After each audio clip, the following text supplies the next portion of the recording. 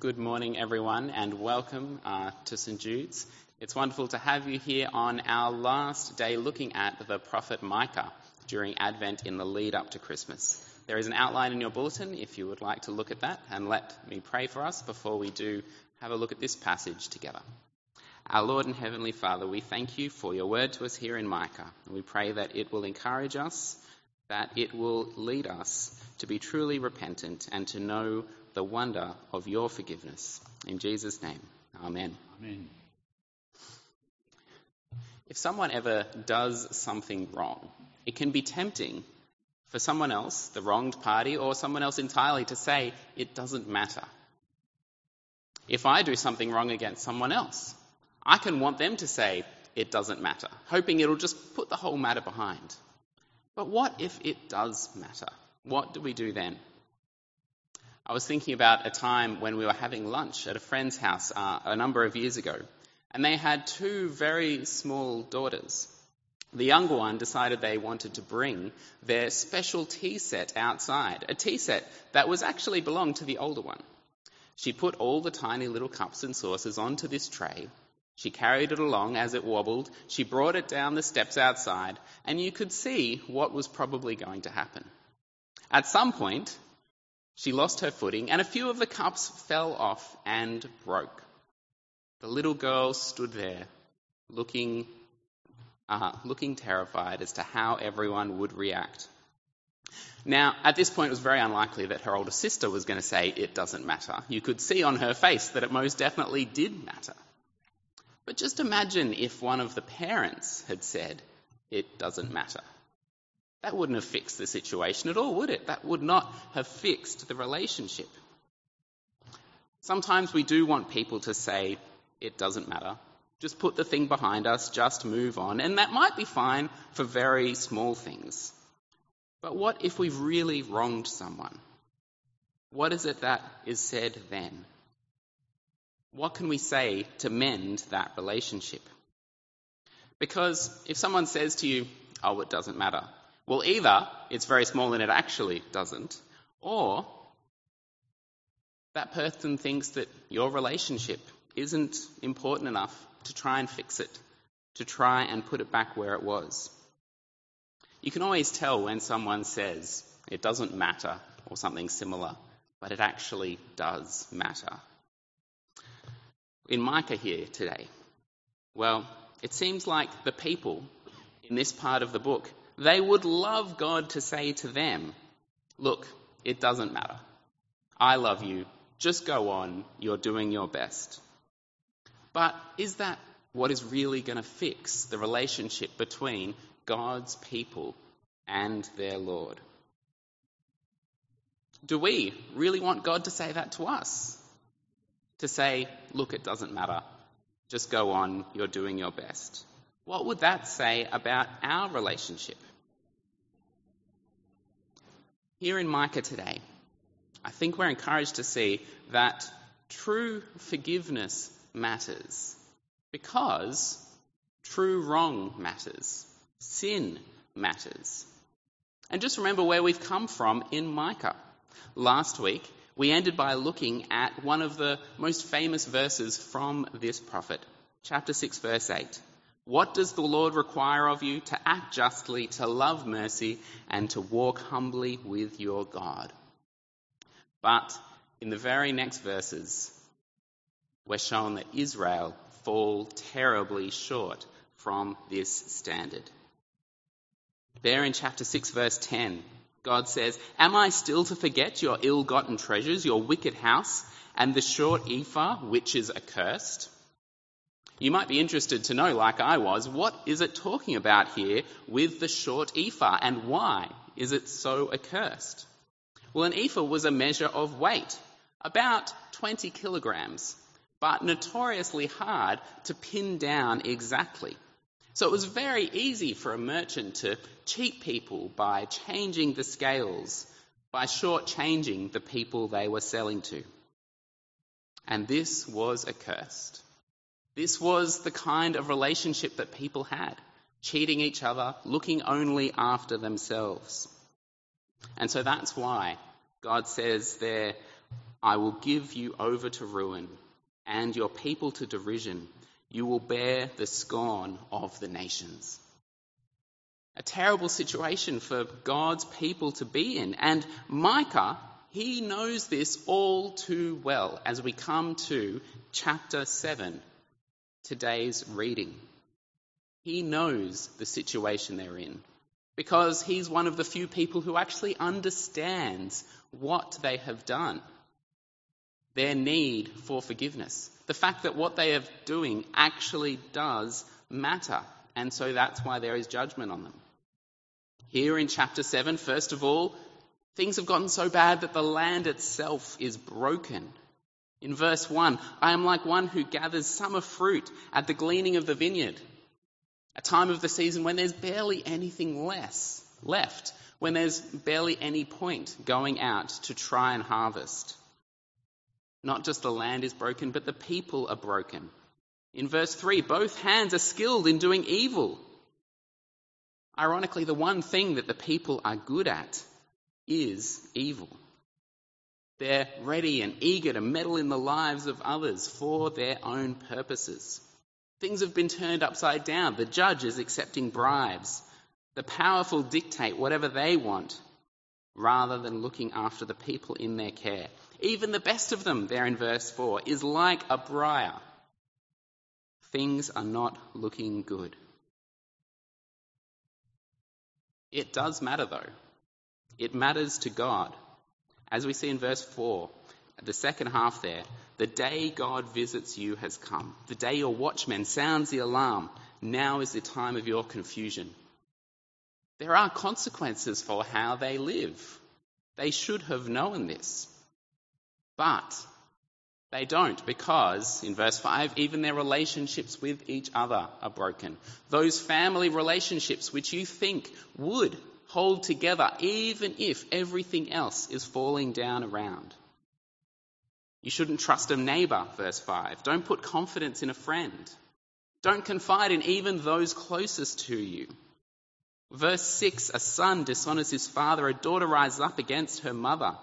A daughter-in-law against her mother-in-law. At this time of year, in the lead up to Christmas, family is such an important thing, isn't it? But it's also a time of year when broken family relationships are often amplified, when the effects of them are felt even stronger. Strangely, it's often around this time of year, because of the pressures that everyone feels around Christmas, that family relationships can become broken in the first place. And they're so hard to heal.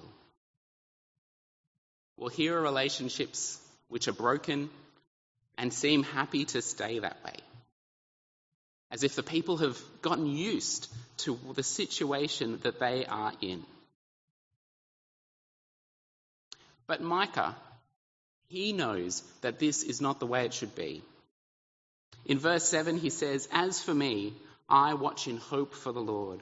I wait for God my Saviour. My God will hear me. He's pessimistic about society, but he is not in despair. He knows that they're far from God, but he knows that it's only in God's arms that he is going to find forgiveness. And so that's why his faith grew, and that's why it shone out all the brighter. In fact, Jesus himself, he takes up this image of relationships being broken, of fathers against mothers, of daughter-in-law against mother-in-law, and he quotes it when he is pointing to the end times coming. This was such a powerful image that had gone down through the centuries, and people had seen it as something that was a sign of the end times. And so when Jesus quotes it in Matthew chapter 10, verse 35, he's showing them that yes, these relationships are still often broken, as they are today. But a time is coming when they will be mended. There's always hope in the future. Our third point there, looking at verses 8 to 13. In verse 8 it says, "Do not gloat over me, my enemy. Though I have fallen, I will rise. Though I sit in darkness, the Lord will be my light." Here, Israel and Jerusalem are personified as a person sitting in ruin, with everything having fallen down around them. But they're still confident that they will rise. How can they be confident? Of course, it's because of who their confidence is placed in. Our fourth point there, that God will shepherd his people. Micah is confident that he will do this. Verse 14, "Shepherd your people with your staff, the flock of your inheritance." This image of the shepherd, of course, it goes way back to God being the shepherd of his people who brought them out of Egypt, to David being the great king who literally was a shepherd and then looked after his people as he led them. And of course to Jesus being the ultimate good shepherd who lays down his life for his sheep. But how can Micah have such a hope at this point when things seem so terrible around him, when all relationships are broken, when there's no concept of forgiveness, when even the city around him has fallen down? Well, it's because of God's character, and also it's because of God's promises that he still trusts in. First of all, let's look at God's character. There in verse 18. "Who is a God like you, who pardons sin and forgiveness, and that forgives the transgressions of the remnant of his inheritance? You do not stay angry forever, but delight to show mercy." This is a God who loves forgiveness. There is no other God in the world, and all other pretensions to God in the world do not have this character. A God who pardons sin, but more than that, who delights to show mercy. And he's promised to do so, hasn't he? In verses 19 to 20, Micah is reminded of the promises God made to Jacob, to Abraham, way back in the beginning, in the book of Genesis, the promises that God would have a people, that he would be their king, that he would lead them to his kingdom. Of course, promises that are fulfilled by Jesus. Now, back at the beginning, I said that forgiveness truly matters because sin matters. When someone does something wrong, when someone feels wronged, real forgiveness, that fixes the relationship. Maybe that little girl back at the beginning didn't have permission to bring out the tea set, or knew that she probably shouldn't be the one to carry it all by herself down those steps. But after they tumbled to the ground, she said to her sister, with her head cast down, "I forgive you." And the older sister, who was still only about 5 years old, she said, I'm sorry. And the older sister said, "I forgive you." And they both had a hug. And it was one of the cutest things you could ever see. But how wonderful that even at that age, there was a real sense of saying, "I'm sorry." Of in reply hearing, "I forgive you." And the relationship being fixed. But saying, "I'm sorry" to God, it requires a recognition that there's something to say sorry about, doesn't it? A recognition of sin. And forgiveness, true forgiveness, it's costly, isn't it? That's why it can be so tempting to say it doesn't matter. It recognises that there's hurt, but it's putting the relationship above everything else, even the cost of saying it. God's forgiveness, of course, it's costly. It required the death of his own son for our sake. But to fully appreciate it, well, we need to see our sin through his eyes. And this passage here, it helps us to do that. Because it's not just talking about a nation and a culture far away and a long time ago. It's talking about human nature and the sin that dwells in each of our hearts. But it's not meant to be a passage that should lead us to despair, but to hope like Micah has. We can appreciate that there is grace from God here. And when we appreciate that, we fully appreciate the forgiveness that he offers us as well. And we see that it's the same character in God back in Micah and who we see in Jesus. It's the same promises that Micah relies on that are fulfilled in Jesus as well.